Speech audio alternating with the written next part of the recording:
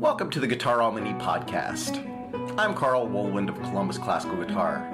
Each episode we'll chat with a featured guest from the classical guitar world. Candid conversations, unique experiences, and career observations from the people who best know the guitar. This is your masterclass in life and the guitar. For more information and past episodes, please visit columbusclassicalguitar.com or see Carl Woolwind Guitarist on Facebook.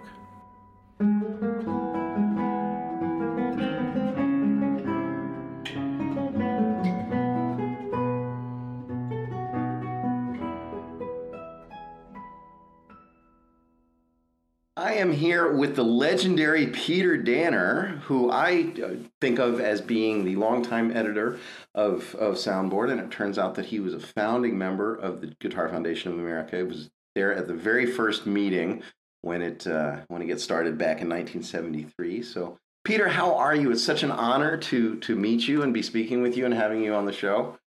Well, thank you. Legendary. I don't know what. Everybody's a legend.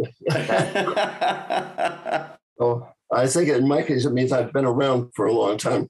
Well, you know, that might be the kind way of saying things. Yeah. I'm in my 80s, so I would be. So what are you doing with your time now? What's active on your plate these days? Well, I'm trying to come out from COVID, and what I do now is listen to far too many CDs, do far too many jigsaw puzzles. Oh, I am a historian by bent. I think the world is divided into two halves. There are the innovators, who are the ones who think ahead to see where we're going to go. And then there are historians who are interested in looking back to see how it is we got from where we were to here. And when I get to a place, I always want to find out its history as to how it got to be where it is now. So I got interested in local history. I'm involved in the Local History Society. I took up lawn bowling for some. Oh my goodness! There's a good lawn bowl. In fact, there are a number of greens in the area. Yeah, and they're quite specific. It's a very challenging game, but it's not overly taxing. So I became the club historian of that. Oh my goodness! You can't stay away from being a historian. That's fantastic. And your initial interest in the guitar came that way as well, right? I mean, you were not necessarily. Well, I grew up in the days when there was no television; it was all radio, right. and records were 78 RPM.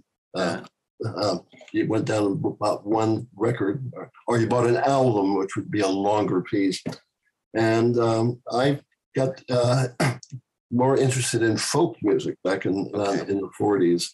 I think somebody at Christmas time gave me 3 record album of Burl Ives songs, and he put himself on the guitar. And I always associated guitarists with cowboys. Actually, the first guitar I ever had was when I was a kid. Some aunt sent me the Roy Rogers Special. Oh, fantastic. Of the King of the Cowboys and his horse. It really wasn't playable. But as I say, it went well with my cap gun and my cowboy hat, So so I always thought it was sort of a folk instrument. And so I was playing those. I remember taking my guitar to high school and playing, come listen to Peter play the Burl Ives songs. So, and after that, the kind of acoustic string band sound of Grand Ole Opry. That's okay. And I did Hank Williams covers and people like Roy Acuff and Eddie Arnold and Ernest Tubb and those Hank Snow, all that kind of stuff. I saw Ernest Tubb play at the Prince William County Fair in Virginia when I was probably 4 or 5 years old. You have memories of it? I do. It was Texas Troubadours, wasn't it? Yeah. Yeah, well, you're luckier than I. When you were 4, yeah, well, he was a legend. Yeah. Yeah. So, and I eventually took up the classical guitar because it was more challenging in a way. Sure. And as I think I said to you previously, I think it was my mother who had suggested I heard there was some gentleman who could play Bach on the guitar, and that sounded better than Hank Williams covers like "My Bucket's Got a Hole in It." So we had a neighbor who was taught guitar, and oh yeah, that's kind of neat. I can do things with my right hand as well as my left, you know. So here's a one Carcassi study, and there's another Carcassi study, and before you know it, I'm hooked. And how old were you when you started playing classical? Let's see, that would have been in 1970. So I would have been a junior in high school. I would have been about 14. Okay, all right. Yeah. And you were hooked. And what was the progression of events that then led you between that time and your founding of the Guitar Foundation of America? How does that all go? Well, I first had to get a doctorate in musicology. Okay. And I didn't really know anything about music. So when I went to college as a freshman, I was a history major. Okay. And this was a place where I was in a dorm room and my roommate had a very nice tenor voice, and he was a great fan of Burl Ives. He wanted to make it, and he was a much better, had the tenor voice. And he dragged me to a rehearsal. All these events they have on college campuses. Sure. Dragged me to a rehearsal of the Messiah that they put on each year. Okay.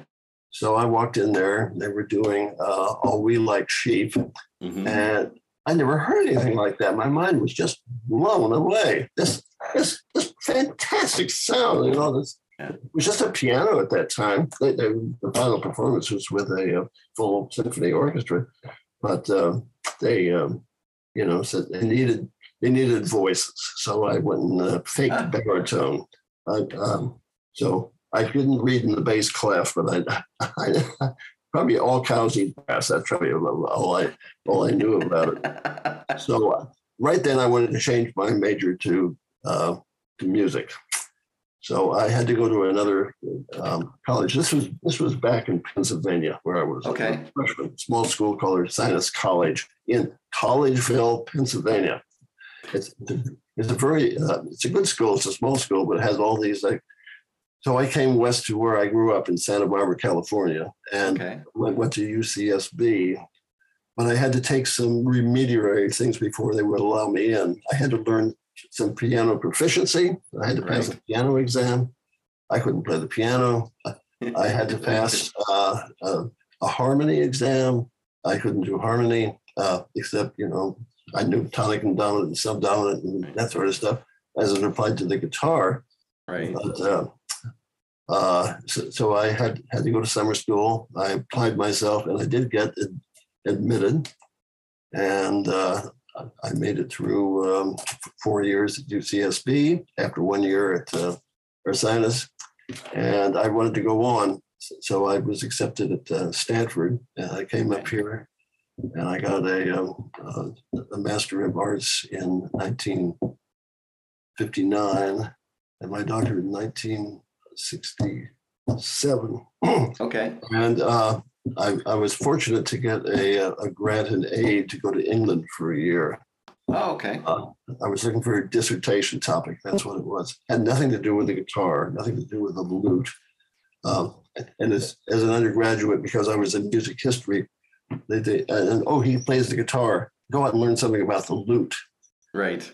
So I got a tubby lute somewhere and learned to read French tablature and a little bit of Italian tablature, and I did apply myself.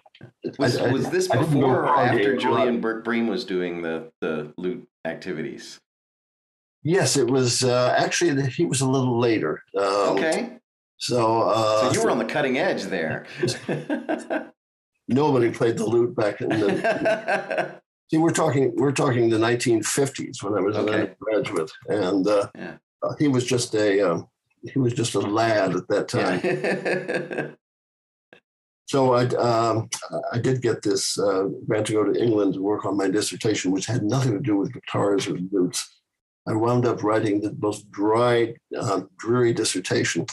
The title was something like "The Miserere Mihi as a genre, a cantus firmus genre in the Tudor Reformation." My goodness. So there I am every day down to the British Museum, copying out music. Lots of canons were done on the Miserere. No copy machines in those days. Of course, no Xerox. So you hand copied the thing out of pencils only, please, because you're working with the 15th, 16th century, actually, they were in 17th century manuscripts. But I did get to meet a number of interesting people while I was there. Let's see, what was the one I was going to mention? I can't think of it now. But it will occur to me. I know what I was going to say. It did apply to the guitar. Coming down Shaftesbury Avenue one day, I saw this sign for classical guitar lessons. Okay. And I had brought my guitar with me from California when we moved over there. I was married by then, Okay. Didn't have any children. So my wife was along. She's an Anglophile, so that worked out well. So this classical guitar lessons at the Spanish Guitar Center. Oh, of course, yeah. So I went around the corner to Seven Dials there and walked up the stairs and said, "Is this a place to get your classical guitar lessons?" "Oh, yes, 30 shillings or a month or something like that." And this kid comes by, this brash lad with glasses and short pants, as if he owned the place. Well, he did own the place. That was John Williams. Oh, my gosh. At about the age of, I don't know, 10 or something like that. "I want to see my dad." This sort of, that. Come on, I'm saying. So I had lessons with Len Williams, who. Okay. My goodness. So he was a sort of a strict, humorless, doctrinaire person. He was a communist. Okay. That's one reason why John Williams didn't come to this country for a long time. Yeah. With just that. So he was a very opinionated person. So you just let him have his way, Sure. And so he taught me that everything I had learned about the guitar technique was wrong. Of course. I didn't know anything about breath stroke or that sort of thing.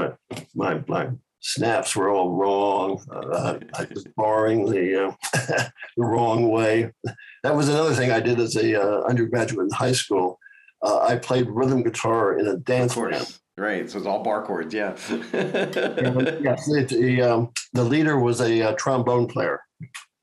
So everything was either in the key of B flat or E flat, I thought, well, I could tune the guitar, but a rhythm guitar is supposed to chomp, chomp, chomp anyway, right. So the strings are out. So I played bar chords all night. The E flat is not the guitar's most comfortable. Oh, not at all. So anyway, I learned from Len Williams that everything I had learned was wrong.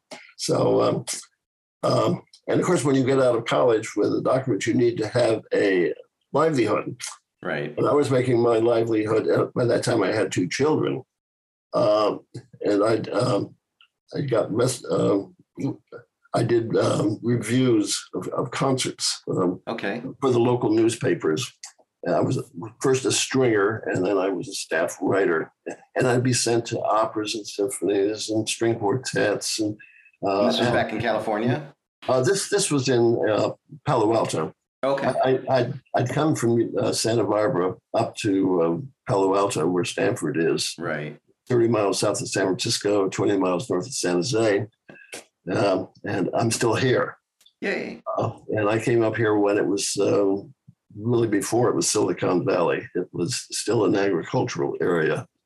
And then the orchards started to disappear. And so I grew up in Silicon Valley and long before Google and Facebook and all that.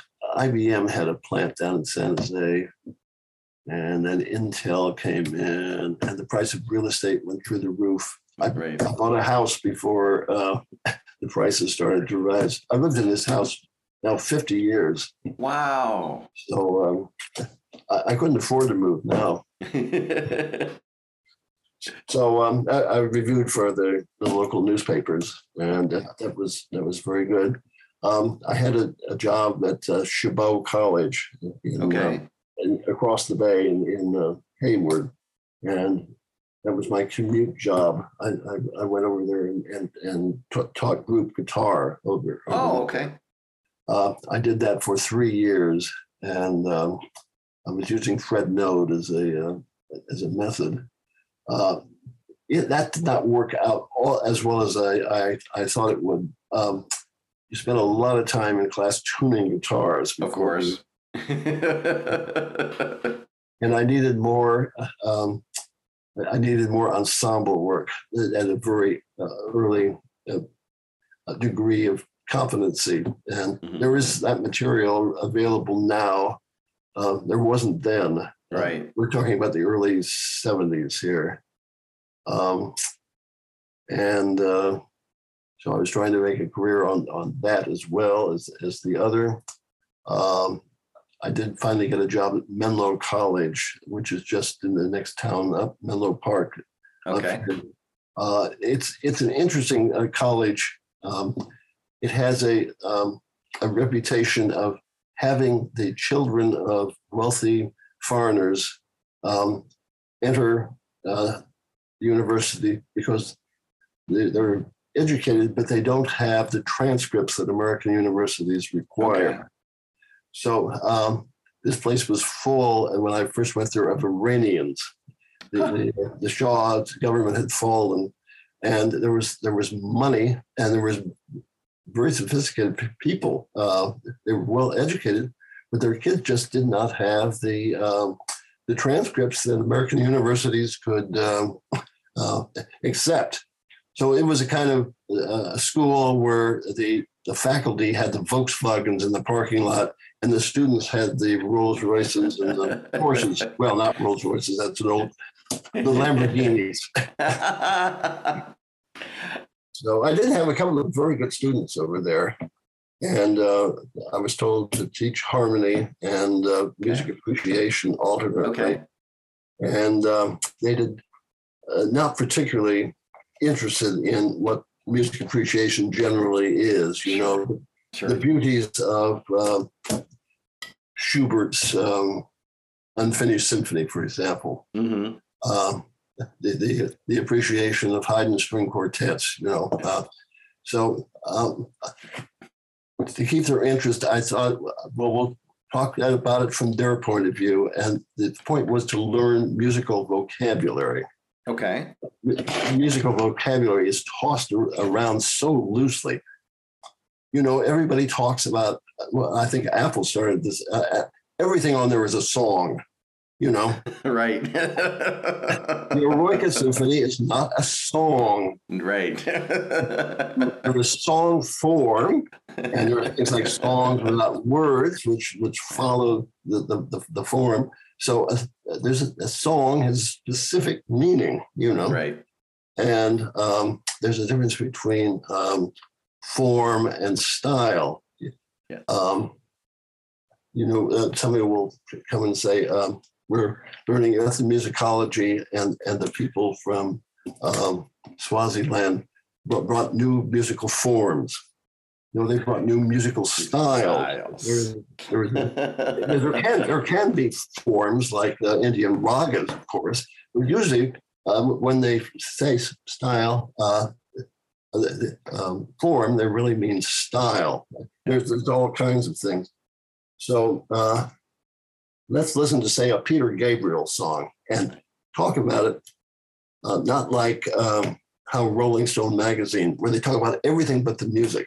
Right. You know, they'll talk about the costumes, they'll talk about the stage setup, they'll talk about the lyrics, they'll talk about who's sleeping with whom. Right. Very little will they talk about what form is this in, what key is this in, how does this go? Let's take a Peter Gabriel song or U2 and talk about it in musical terms only. Yes. Okay, what's happening? What mode is this? Yeah. And that got them thinking, because everything's made up of the same notes. Of course, yeah. So whatever the style, I'm not sure with the computer music you hear all the time as background music has much of the way of any of that, but it's that's sort of more like a sound collage that we're getting now. So anyway, that was my innovation there. It worked. At least they can keep coming back. Sure. Yeah. I taught music appreciation for a number of years when I had my first college teaching job, and it was challenging. It was very, very challenging. Like as you said, they weren't particularly interested in the subject matter.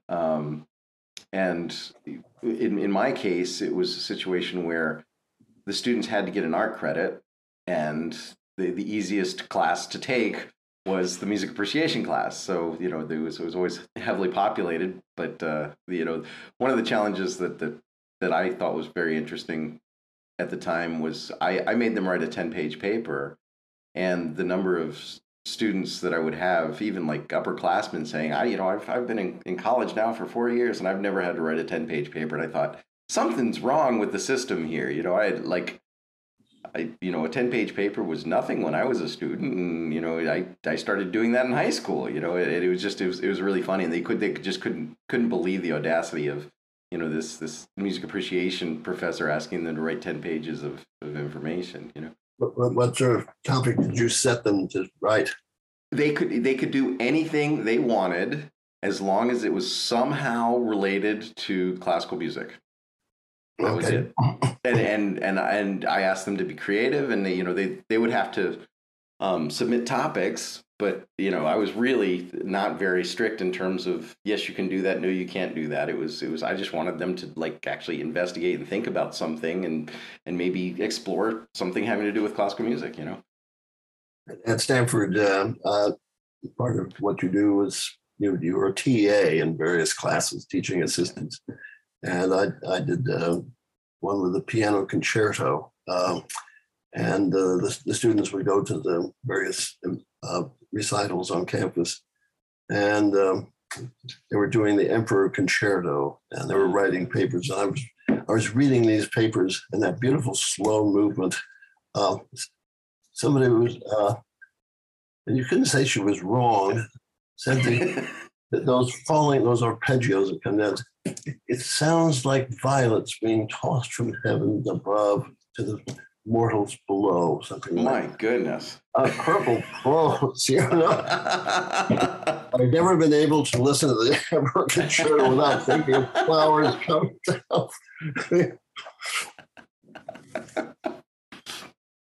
So you're at Stanford, and you're teaching music appreciation there, or no, that was in Menlo. Sorry, you're in Menlo, right. And that lasted really until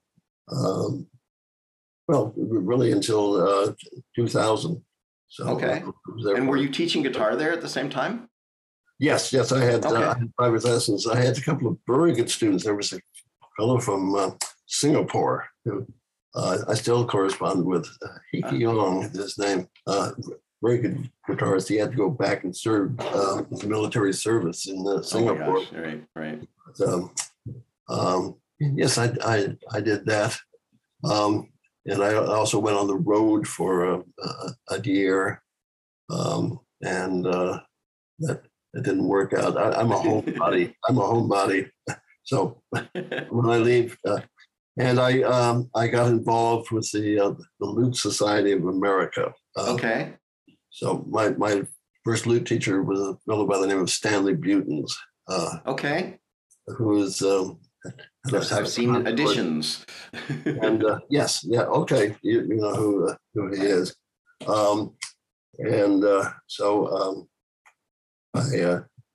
he got me involved with the Lute Society, and I wound up being their the editor of their journal.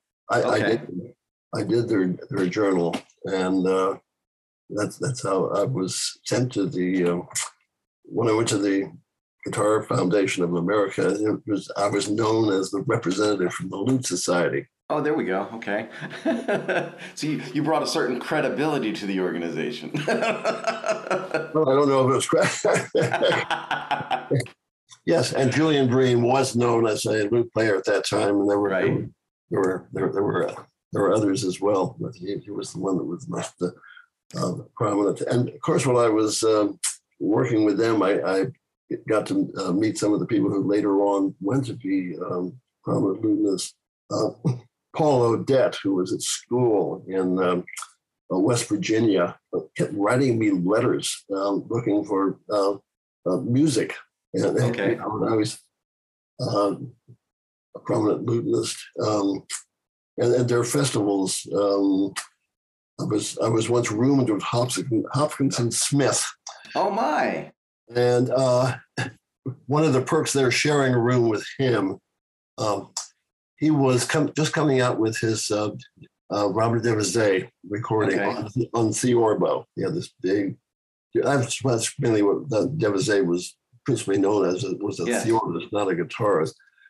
So I'm tired at the end of the day, and he says, "I hope you don't mind if I practice a little over here in the corner."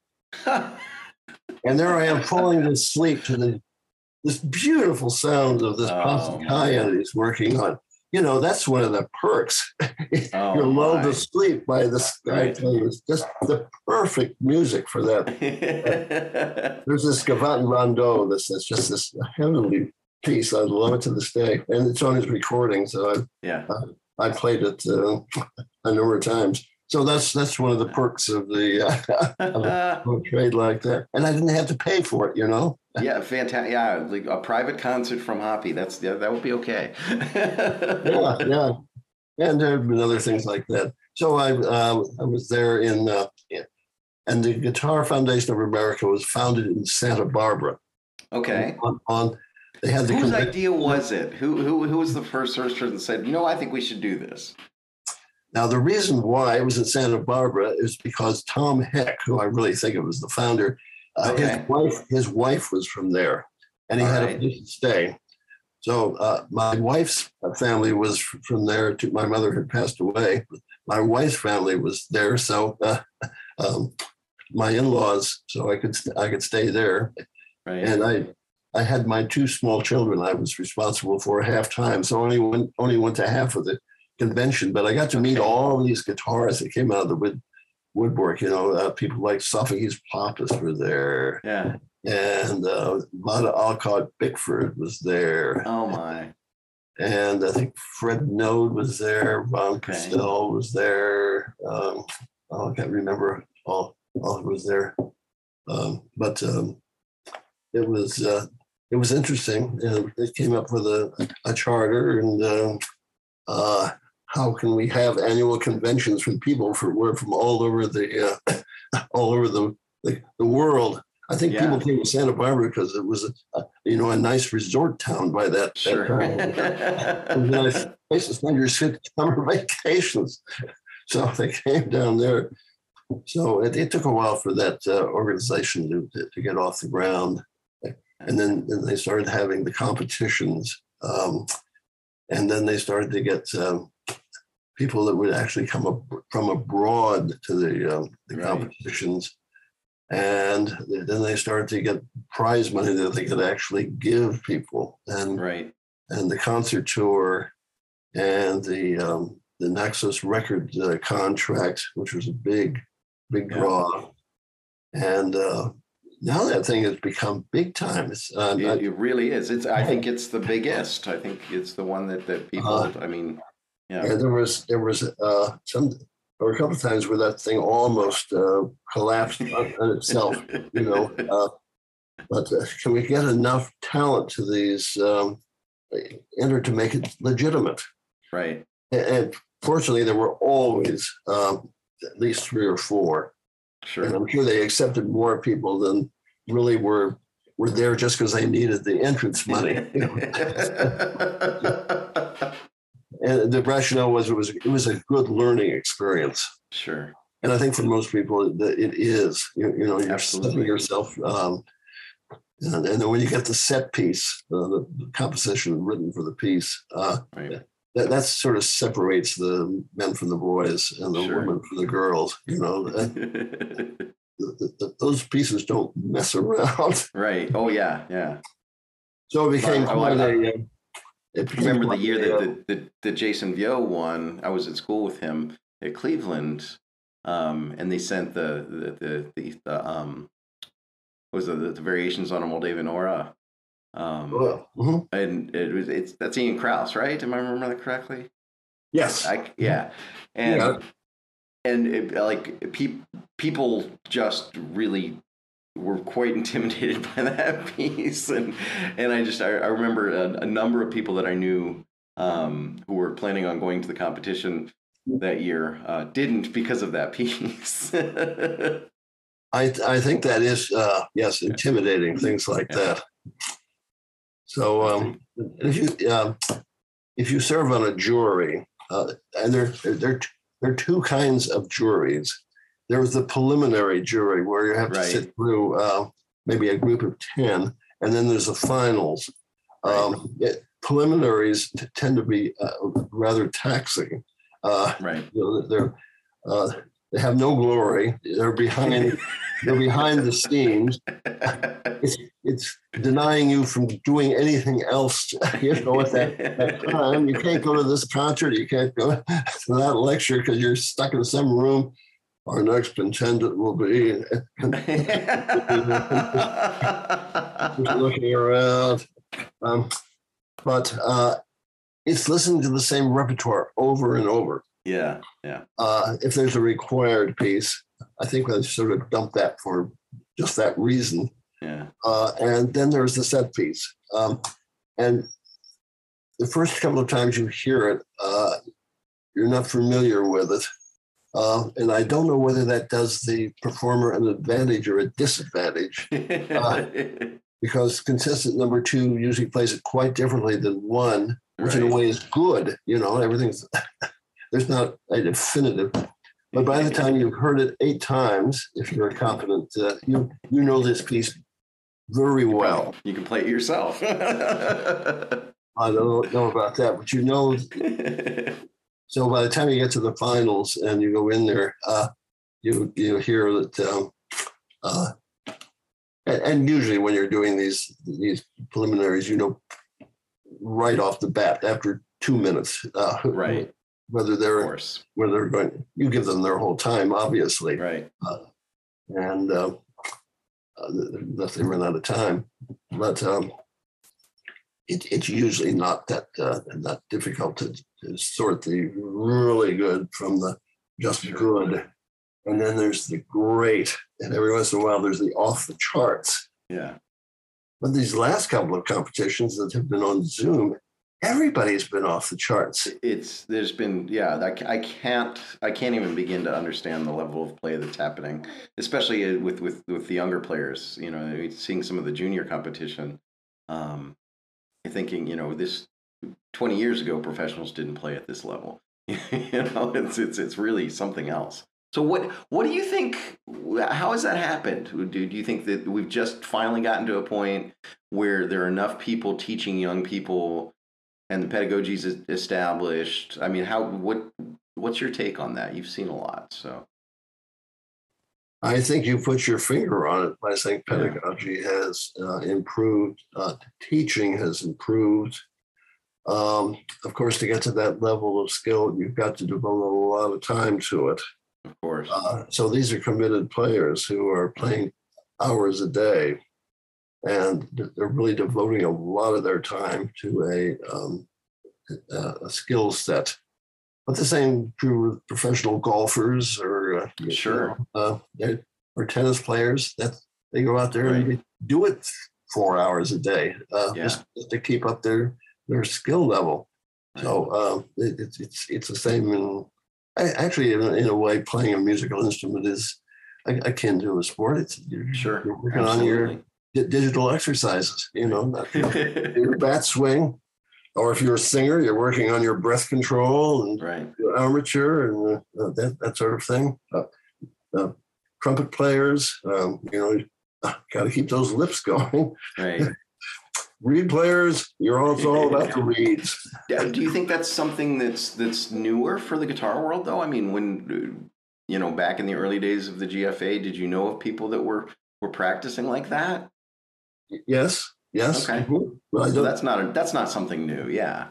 Oh no, there were people who were very, very dedicated. That's true. And their playing was good, but maybe they were not as challenged as they are now. But when people wanted to start playing Barrios, say, Right. people started really. I got to learn to play La Cathedral, just right. So you can't do Asturias forever. And then things like the Finisterra Sonata show up, Sure. Okay, this is sort of moving the needle a little farther up. Yeah. And Brower started doing that sort of thing too. So I think the repertoire sort of encourages or nudges people forward. Oh, I want to be able to play this. And Right. if it's medium repertoire, you can just sort of sight read some of that Right. stuff. Not with hard, but Right. it's not the challenge, so you don't really fine tune it. Sure. You can go back and play those cost studies, say, and play them with some feeling more than just sort of a warm up exercise. Yeah. Sure. And of course, that's what a lot of recitalists do. They warm up playing these sorts of things. Yeah. Sure. So you were there at the inception of the GFA, and as I mentioned before, your name to me is always in my head as editor of Soundboard. So was that your initial function in the GFA, or was that something you talked into later? That was quite a ways. That was quite a ways down the line. I took it over from Jim Forrest. Okay, that's right. Okay. Jim Forrest had gotten a dedicated word processor. This is predecessor to the computer, and he was churning out all these things. So he became the editor, and he did layout for a long time, even afterwards.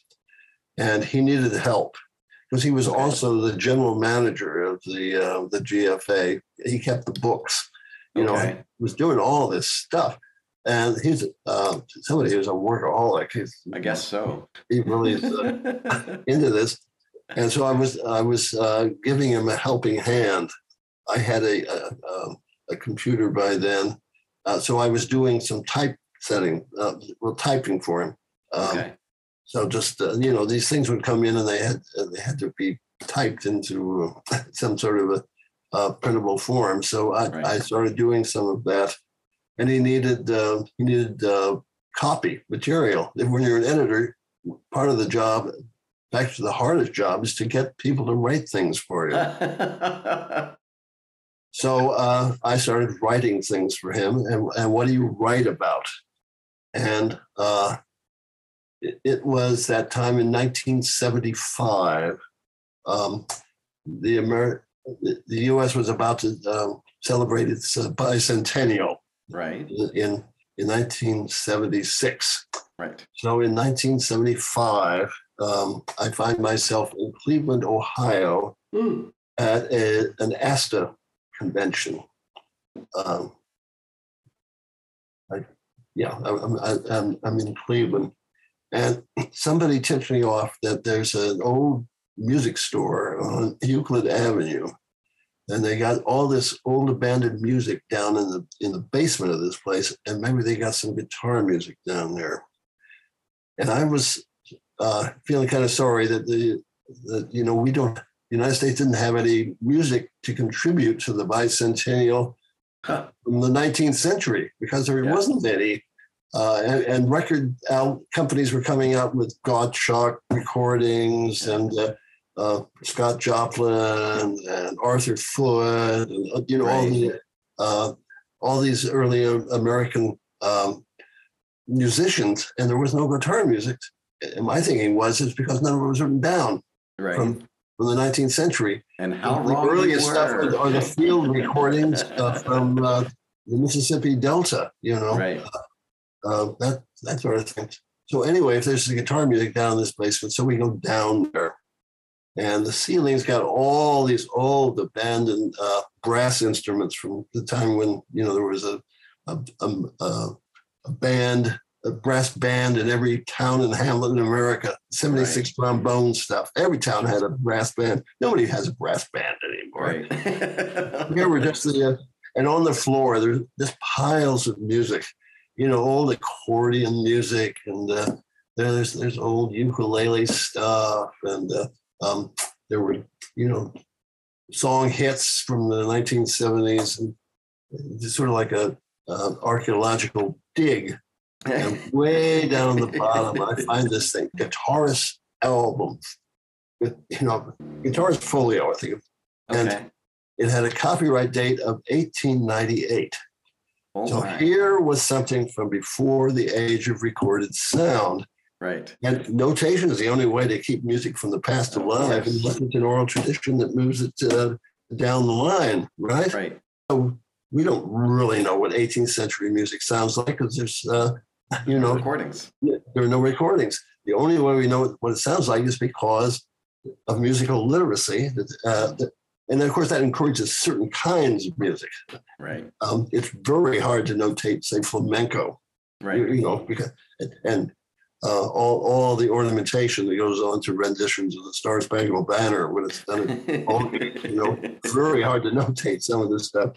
So it does encourage a certain squareness of rhythm and things like that. So anyway, here's this gavotte from 1898, and it's not really interesting music, but sociologically, who played this and what were they doing with it? This doesn't sound like the singing cowboy kind of stuff. And then there's more, and so Paul Cox and I came back with a pile of stuff, and I started inquiring about this, and I discovered that Vada Bickford had rooms full of this stuff. I just knew her casually, but she was the parlor guitar lady, and she lived that kind of Victorian life to her dying day, and she never threw anything out. So she had thousands and thousands of pieces of music. She corresponded with everybody. So I was able to get together some of this stuff to put out an anthology, which was very badly produced. It was an embarrassment, but at least it was there. So I wrote an article to put in Soundboard for Jim Forrest, and people read that and said, "Oh, that's kind of interesting stuff." And so there have been people who have sort of picked up on that. Noonan and Doug Back. Doug Back, right? And a couple of others that I can't remember. And the scholarship is really, really picked up. People have written about Martin guitars very intelligently this way. I can't think of the guy's name, but anyway, that's old age. I had my senior moment. But anyway, that it got me in touch with people, and people started sending me Xerox of all this stuff. So I have all this material, right? And it is dated. It's stuff that most people are not terribly interested in, particularly in this day of diversity, right? Because it was aimed for a racially privileged audience. Mm-hmm. It was usually young, middle-class women who needed an accomplishment before they had a husband. So this was nice and genteel, and it was part of the whole banjo mandolin orchestra phenomenon, right? Which was big at the time. So And I guess the guitar wound up being kind of the second fiddle to most of those banjos and mandolins, but it had its solo repertoire, and it's interesting, it's genteel, and every once in a while there's a decent piece, Right. but not a great piece. Sure, sure. Now we have great pieces, Yeah. and it's interesting to me, I find that not just with this segment of the repertoire, but there are pockets of the repertoire that, it's almost like you discovered 100 years later that this repertoire even existed just through an accidental happenstance in the basement of a music store in Cleveland. But there's this idea that things just didn't happen. Like your idea was it just didn't exist. And I think it's really strange, and I don't know that I don't know if that's something that other instrumentalists suffer from as much as guitarists tend to, and I think when you start, it doesn't take much you start digging into the repertoire a little bit, and you realize that it's this continuous unbroken thread, that stretches back into the 17th century at least. And it's not like the guitar never disappeared and came back. It was never resurrected. It was always there. It's just people's collective memory is what falters, Well, things get overlooked. Same with the Spanish repertoire. You go from Sor to Guado. Okay, who comes next? Tarragon. No. So there are people in between. The people haven't really, Arcas and Thomas Damas. And I think a guy who needs to be looked at more, Antonio Cano. Oh, absolutely. Yeah. These were guitarists in the mid 19th century, right? And they weren't talked about. It just went from Aguado to Tarragon. Why do you think that is, Peter? I said Germans all get overlooked. It took a long time. Oh my gosh! Something like Mertz. And Wenceslas Malinka. There's some right. Yeah, sure. And Adam Darr and those kinds of people. I think it's partly because the players were not historians. Okay. Also, access to the material may not have been easy. Sequestered away in libraries that are very reluctant to let people look at them. Right. You must remember, before the age of the internet, doing research was quite difficult. Right. It was usually you had to go to where the stuff was, or through card catalogs or through correspondence. Right. You wrote somebody, said, "Do you know anything about this?" or can you get your hands on something like that? Right. So yes, basically you had to go there and ask permission to go look at it, which you didn't always get. Right. Like that year I was in England. I don't know whether we went over that, but I got a grant some money to spend a year doing research for my dissertation in England. And there was a manuscript up at the Pepys Library in Cambridge that I wanted to see. It pertained to the subject I was writing on, which had nothing to do with music. It had to do with English Reformation. Anyway, I took the train up to Cambridge one day. That cost money. I had to get myself lunch, and I went and knocked on the door of Bodleian Library, where the Pepys Library is. And the librarian came to the door and said, "May I see manuscript so-and-so and so-and-so," and showed my letter of introduction. And the librarian said, "Certainly, write me a letter."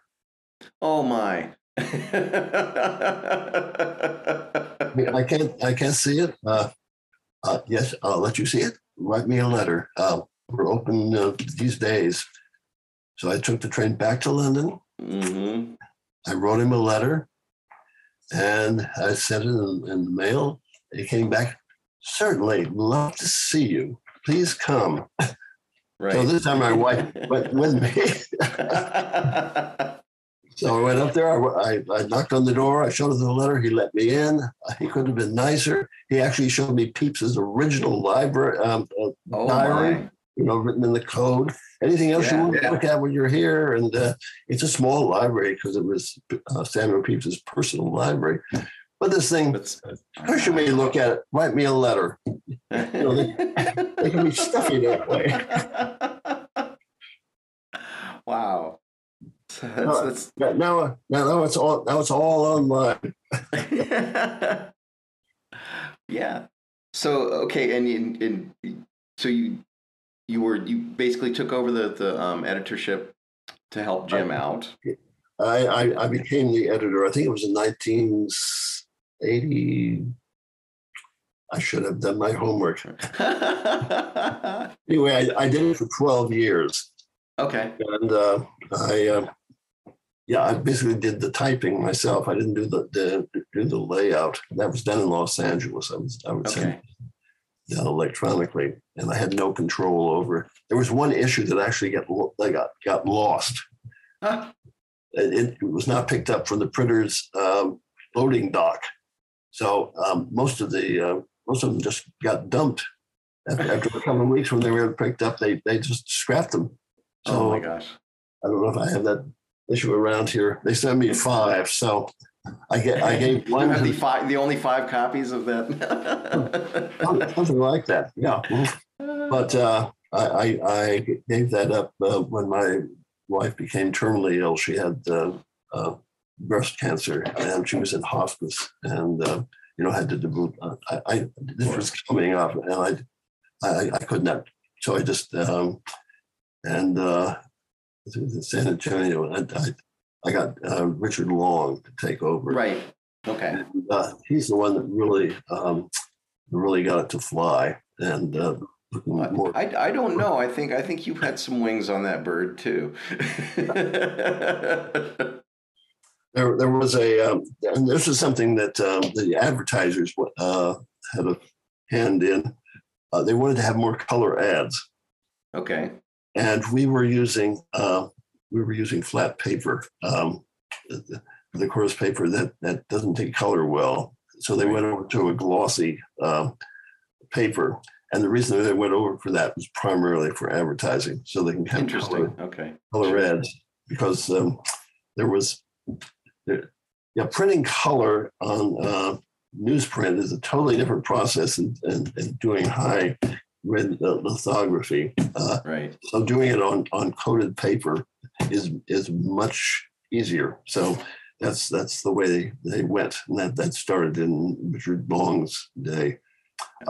His wife Mary was a professional layout designer, and unfortunately she died soon after he took over. That was very sad. She was a charming woman, and so we would always sit in the corner having wine and smoking. We were all smokers. So I was a pipe smoker for 50 years myself. So oh my. I gave it up when I was sent to the hospital for an operation, and I knew they weren't going to let me smoke in there. So I just quit cold turkey and saved myself some money in the bargain. So you can still carry the pipe. You just don't have to smoke it. You can still look very distinguished. Stage Back of that music thing, I think you'll see some. Those are all music books, by the way. Yeah, I can see the New Grove prominently displayed there. That's I noticed that. I've been trying to read the music on the music stand, and all I can see is the word compositions. Backwards. Oh, yeah, I got this out. Soundboard Scholar is going to come out with an issue that's going to have my collected Americana in it. Okay. And I was writing a preface for that, and sort of, how I got into this business. Sure. So I've been thinking about this for a while. And I went back to that pile of music that I got in Cleveland. I still have that. It's been added to. And one of the pieces, I wish I had been able to talk about more. Where are the women? Right. There are a few, and this piece here came from the Cleveland basement. That's it? Oh my gosh. Choice Compositions for Guitar by Myra Marie Cobb. This is Huh. published in Cleveland in copyright date 1896. Okay. A Dream of Home Waltz, 2 guitars, and Oh my goodness. it's I'm the sure it's trio. charming. The trio looks, that's quite. Look at all those octaves. That looks fairly challenging. So I would have included this in my anthology if I could find anything to say about Myra Marie Cobb. I didn't know. Right. I didn't know anything about her. Or That's COBB, Cobb? going to be backwards, but see that? No, I could see just the very top of the page. Oh, there we go. Myra. Okay, yeah. And no information on this composer at all, huh? Nothing at that. However, now you can go online, and I have found that someone has written a dissertation at Florida State that has an entire section about Myra Marie Cobb. My goodness. She started a guitar studio in Boston, shortly after the Civil War, I guess. She got married to someone named Cobb. Around 1890, I'm going on memory now, around 1890, she, for some reason, moved from Boston to Cleveland. Okay. And had a studio there. She died in the year 1900. And she was a teacher of the banjo and the guitar. And there is an engraving of her somewhere. She looks like quite a formidable lady. But anyway, this dissertation out of Florida State, I just could bring it up on my computer. Of course, yeah. This information is there. Your fingertips, yeah. And birth and death dates. I know little about her, but I now seen the catalog of music that she wrote for mandolin orchestra, her list of guitar solos. There's another list in Boston, but here's this some way to put her in context. Sure. And you mentioned Vada Oka Bickford, who you actually knew. Yes, I met her on a number of occasions, and she would reminisce about the good old days, and her teacher, William Ferrer, and how Ramiro stole half of his music. She was full of these kind of what? Stories. Really? Yeah. And I wish I'd had a tape recorder there. I was staying with Ron Purcell, who lived in Sherman Oaks, California. Yeah. The San Joaquin Valley, you know where that is? Mm-hmm, mm-hmm. And I was staying there, and he took me to a meeting of the American Guitar Society, which he started in 1923, about a Bickford. That's why the GFA is not the American Guitar Society, because that still exists. It is a local group in Southern California, which is 400 miles south of here. So, California is a big state. Yeah. So that's why I was staying with him. I couldn't come home, but he took me to this meeting of the American Guitar Society, and she was there. She was quite an old woman at that time. And we went back to the car in the parking lot. And she just was standing there by the car door, and she started talking.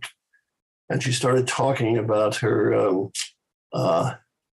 she was a spiritualist.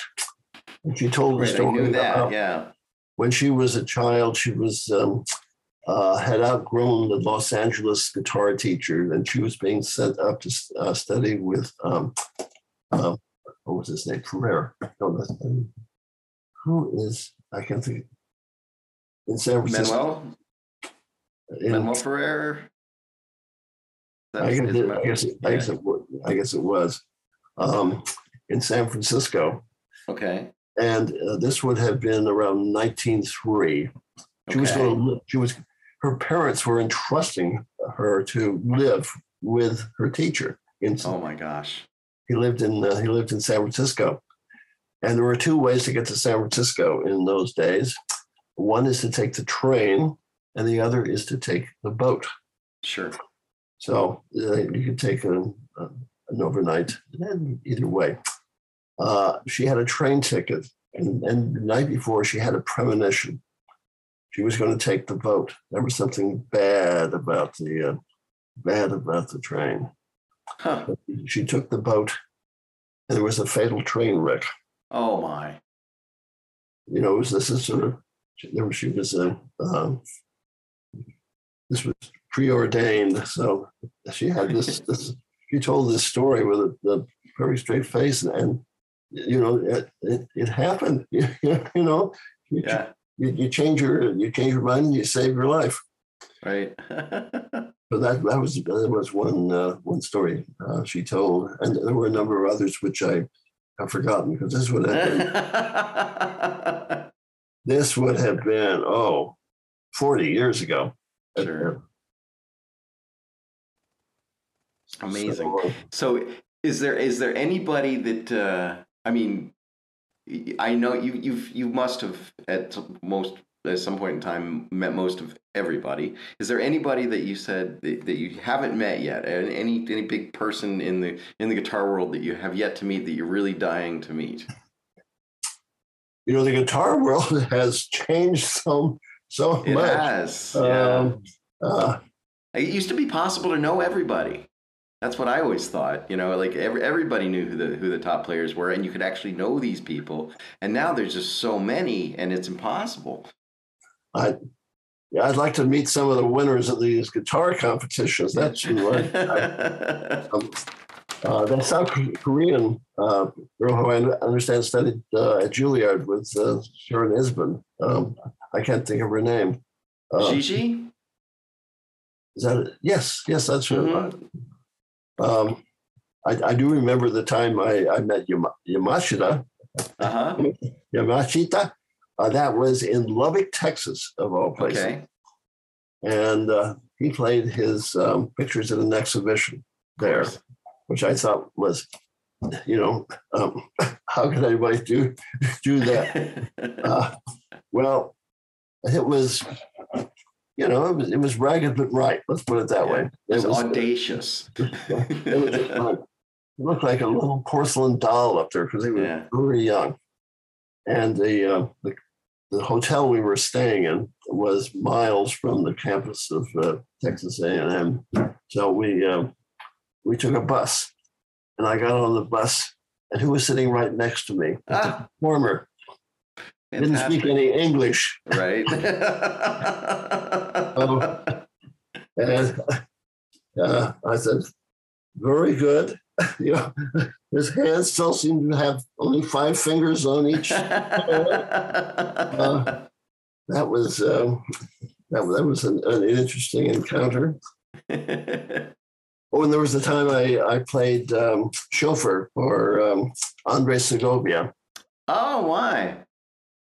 This was at USC, which I have to remember. It's not University of South Carolina, but University of Southern California. He gave his last celebrated master class there. Yes, of course. And I was involved in that. I had to give a lecture. And what did you lecture on? Segovia as a transcriber. Okay. That was the subject. So we were looking at various editions of Leyenda Asturias, and sure. I had the audacity to say that Segovia's was not the greatest. Somebody took me to task for that. Oh my gosh! You said that at the Segovia masterclass? Oh, you iconoclast! Well, his was done, in the 1920s. So he has every. It also. It also looks that. suspiciously a lot like the Daniel Fortea transcription, if you ask me. I've heard that story too. Yeah. Mm-hmm. Mm-hmm. Okay. It looks a lot more like Daniel Fortea than it does Isaac Albéniz. And don't forget Llobet. Oh, true. Yeah. Mm-hmm.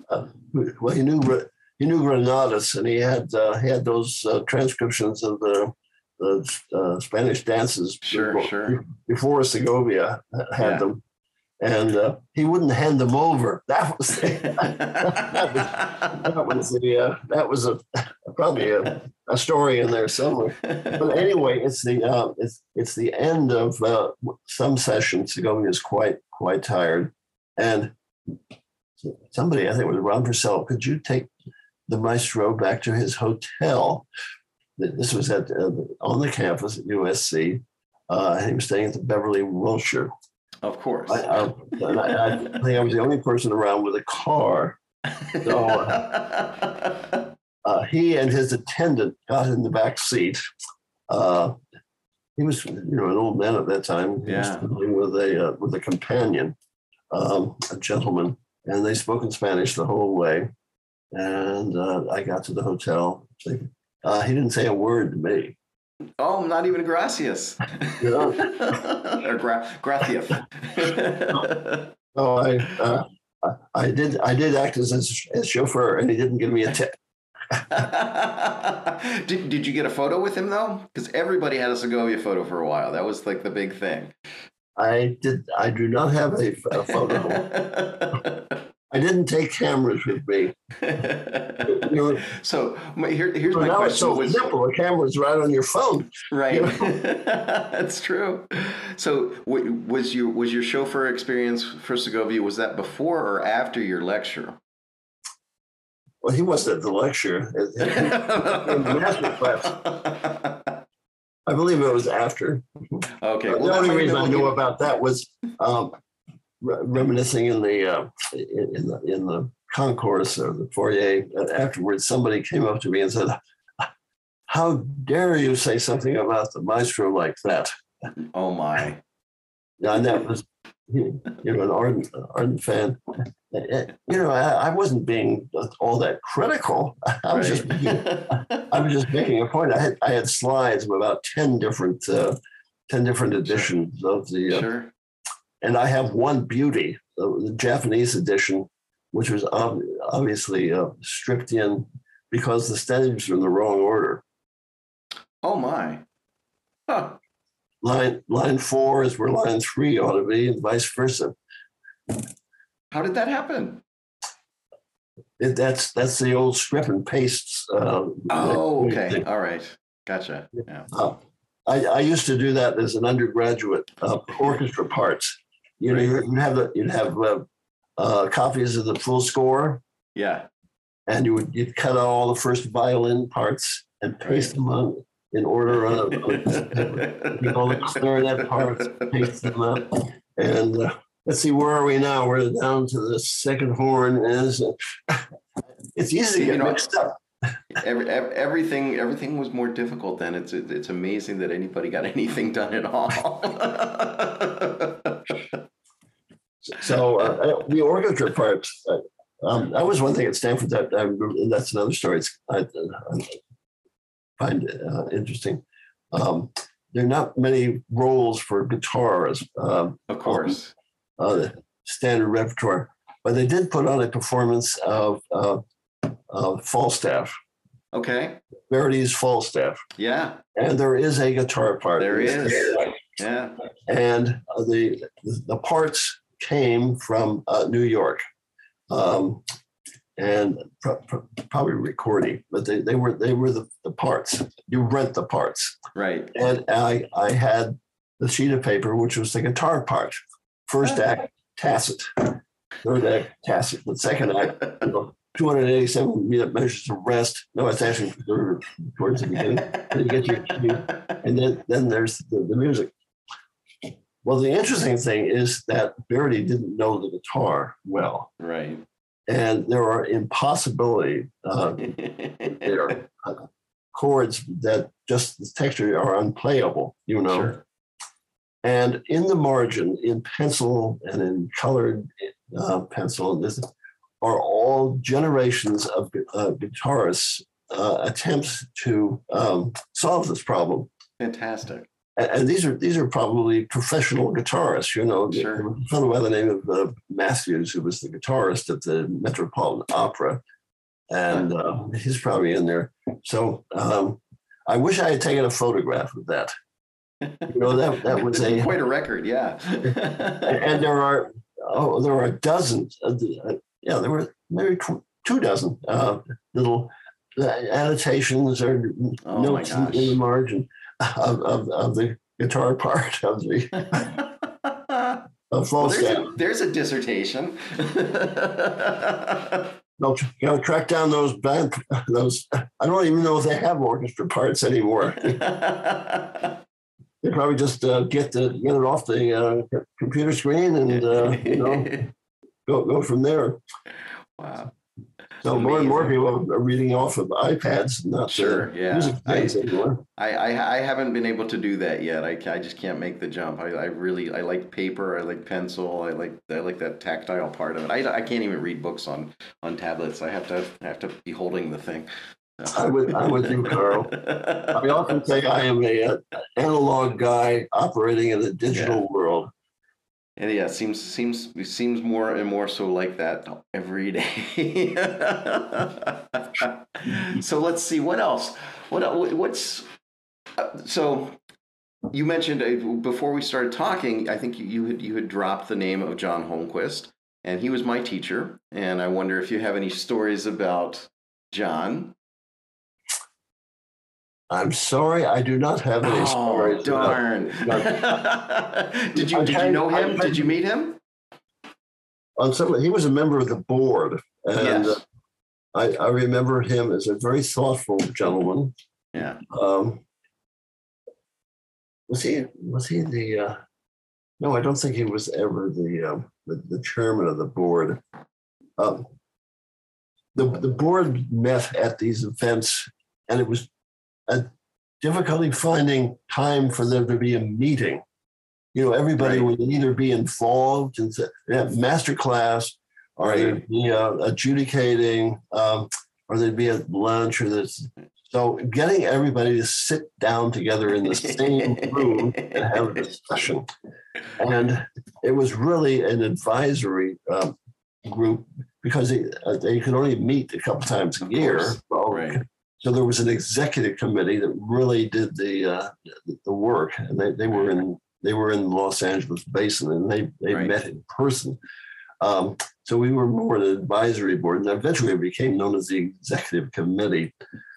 So I can't remember the 2 occasions even where John Holmquist, but I'm having trouble with some of the others too. Jeffrey Van. I was John's teacher, and I worked with Jeff for about 20 years at the summer workshop at the University of Cincinnati with Claire Callahan. Mm-hmm.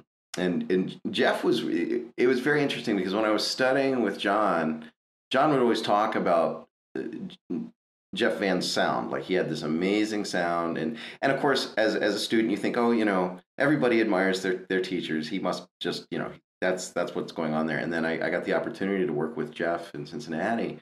And the first time I heard him play, I thought, oh my gosh, John wasn't kidding. This man has a beautiful sound. And it was, it was a real pleasure to kind of get to work with my pedagogical grandfather, as it were, and play with him and do those things. And it was fantastic. It was really, really great. And then you also mentioned the Segovia Masterclass in 1986. One of the performers in that was Christopher Berg, who was my teacher for undergraduate. Yes, and he had some really interesting tales to tell about that experience. And I guess, he wasn't that old. He was probably in his lower, like maybe mid-20s at the time. It was pretty early off for him as well. So I wonder if you have any stories about Christopher Berg.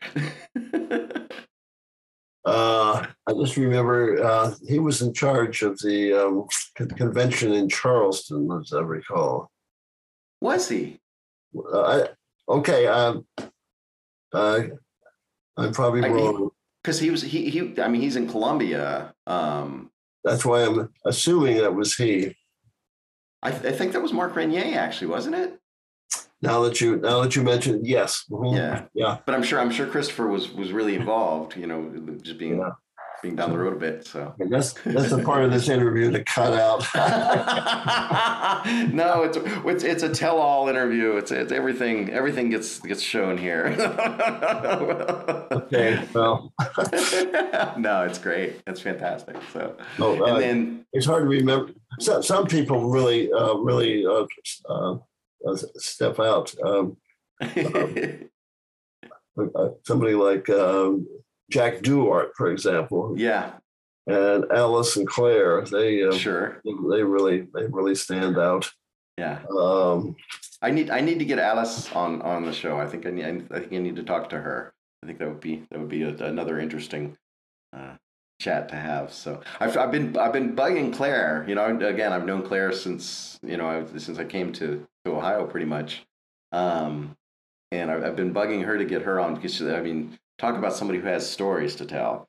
And as an educator, she has very solid views to on that subject, and she can talk like nobody's business. I remember, for her workshop, the initial meeting that was supposed to be 15 minutes long, often was an hour long because she was just telling stories, telling her stuff, and nobody seemed bothered by it. It was always very entertaining, and probably people would rather have been doing that than listening to technical exercises anyway. So Alice Arts is exactly the same way. Is she the same? Oh, fantastic! Oh, yeah. Yes, she's talkative, has good stories to tell, and when you get those two together, it's getting down to business was the issue. I would actually love to make that happen. I think I need to do that. I think I need to get them both on the show at the same time. That would be amazing. And Michael and Joanne. Oh, sure. Cassiani and yeah, I remember them. And of course, he was never a member of the board. The inevitable Matanio Fee. Of course, yeah. So Matanio was a dear friend of mine. He was when I first moved to Columbus. He had just set up his operations outside of his home for the first time. He had rented this space in a warehouse building that had at one point in time been a chicken storage facility. And there were places in that building where you would go, and there was just the strangest aroma. And I pretty much decided at that time, if I ever have to work in a chicken facility, it was the strangest smell, and I can't quite put my finger on it, but it was definitely there. But he had all of his stuff up in on another floor in this one room. And I just remember when I was working for him, and he'd be writing one of his typically, argumentative articles for something or another, and he would need a particular article or a particular piece of music or something. He could tell me exactly what box, something was in. He'd be like, okay, I need this article on Villalobos from Guitar Review 1970, whatever. And it's going to be in the third row down in the corner, like 2 boxes from the top, It was amazing. And he would do this over and over and over again. He knew exactly where to find everything. And this was not a small collection of stuff, But it was. Oh, he had a formidable collection. There was no unbelievable, yeah.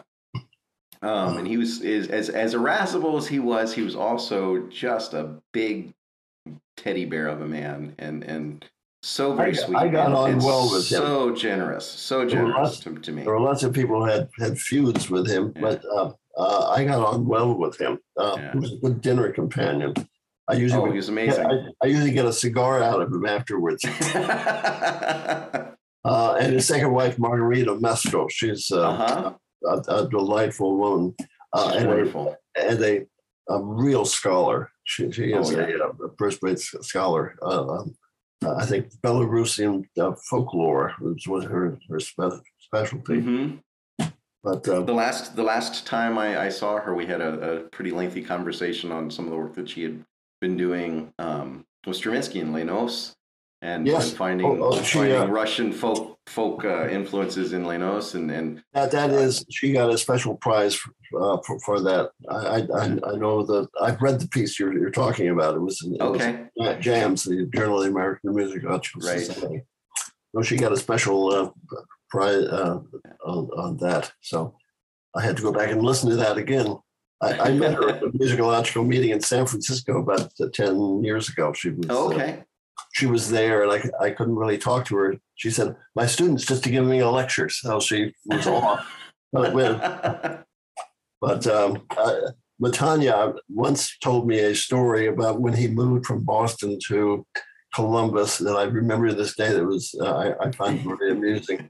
He was unpacking all this stuff in his garage.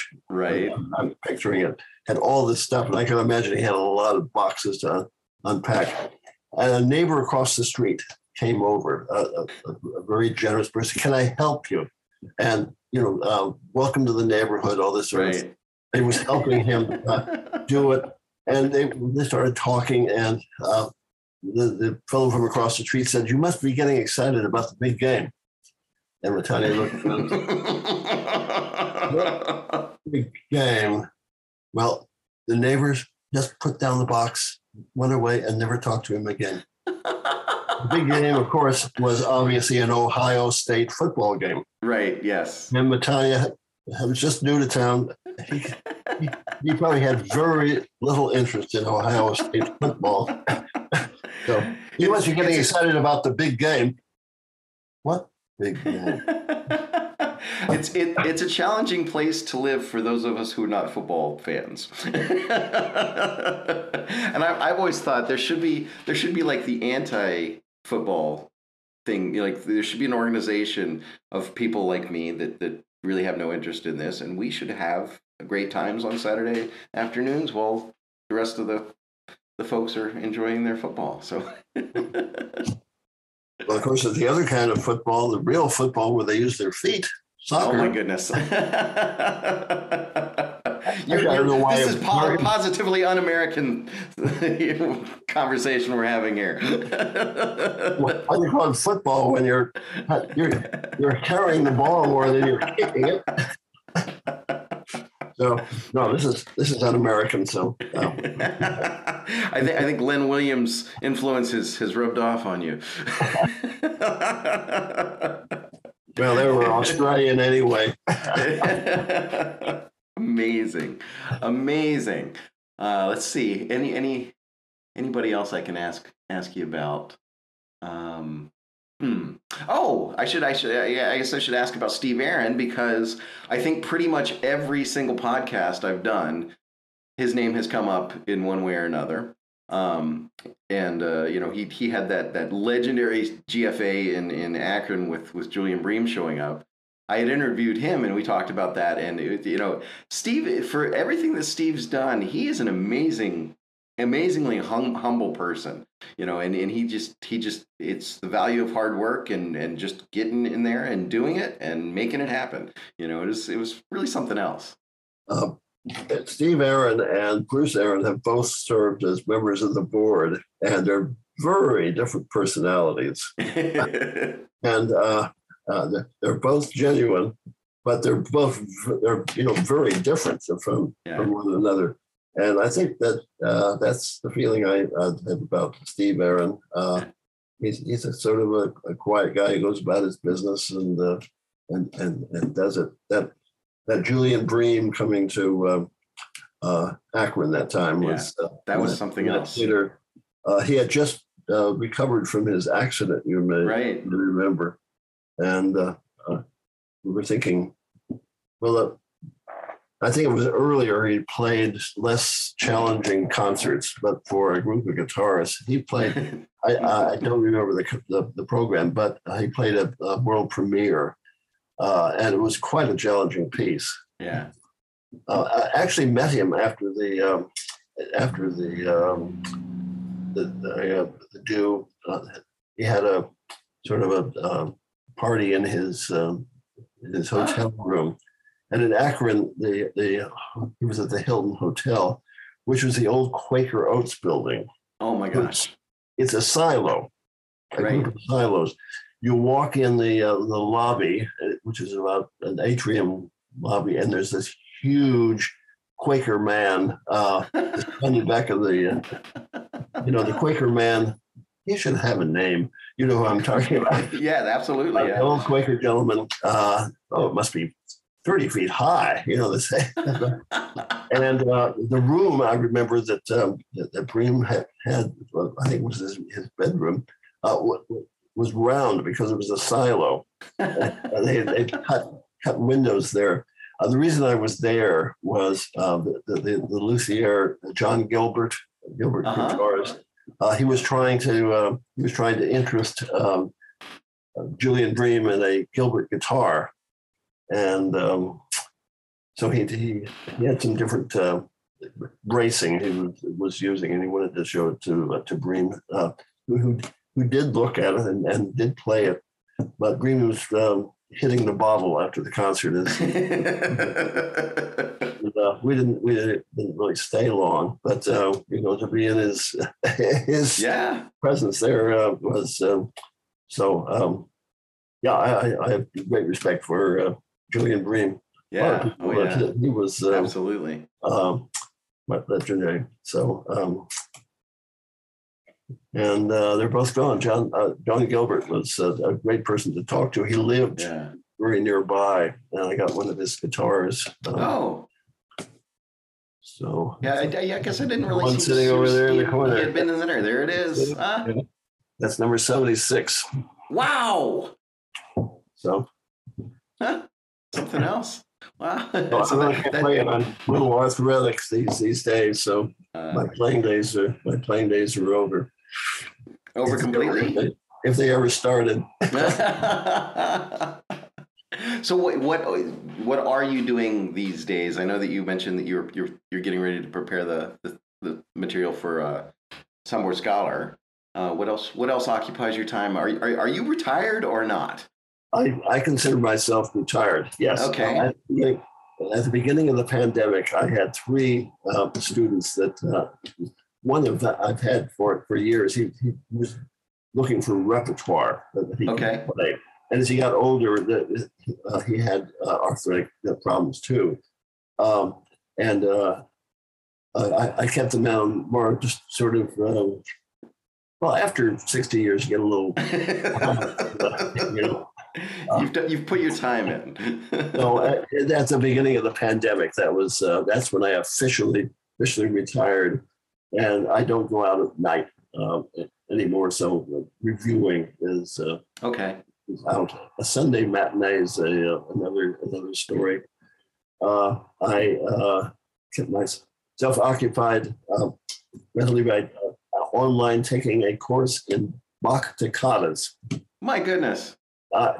There's a Zoom for everything, and there are chronological discussions of things of that nature. And I thought, well, I'll do that. I'll go through the Bach toccatas by the church year. I'm not a churchy person, but the music is so intriguing. How the way he recycles material and symbolisms, whether you read them or not. So, and being the local historian or interested in that sort of thing, I got involved with people who belong to the Palo Alto Historical. It's a historical association, it's a society. So it's PAHA rather than. It's a Palo Alto Historical Association, and so I've been helping them catalog the material. And I've taken up lawn bowling. And, my gosh. That's a challenging sport. It's not as simple as it looks. Those bowls are not round, for one thing, like bocce balls. They are weighted on one side. So as they slow down, they curve. So the target that you're aiming for, you've got to make an allowance for that curve. Interesting.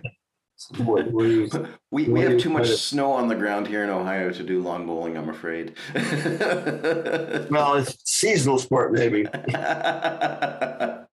Well, what about Bowling Green, Ohio? Well, there is that. That's true. Yeah. Actually, there is no Bowling Green, Ohio. I looked into that. I understand that Bowling Green, Ohio was named for people who came to it from Bowling Green, Kentucky.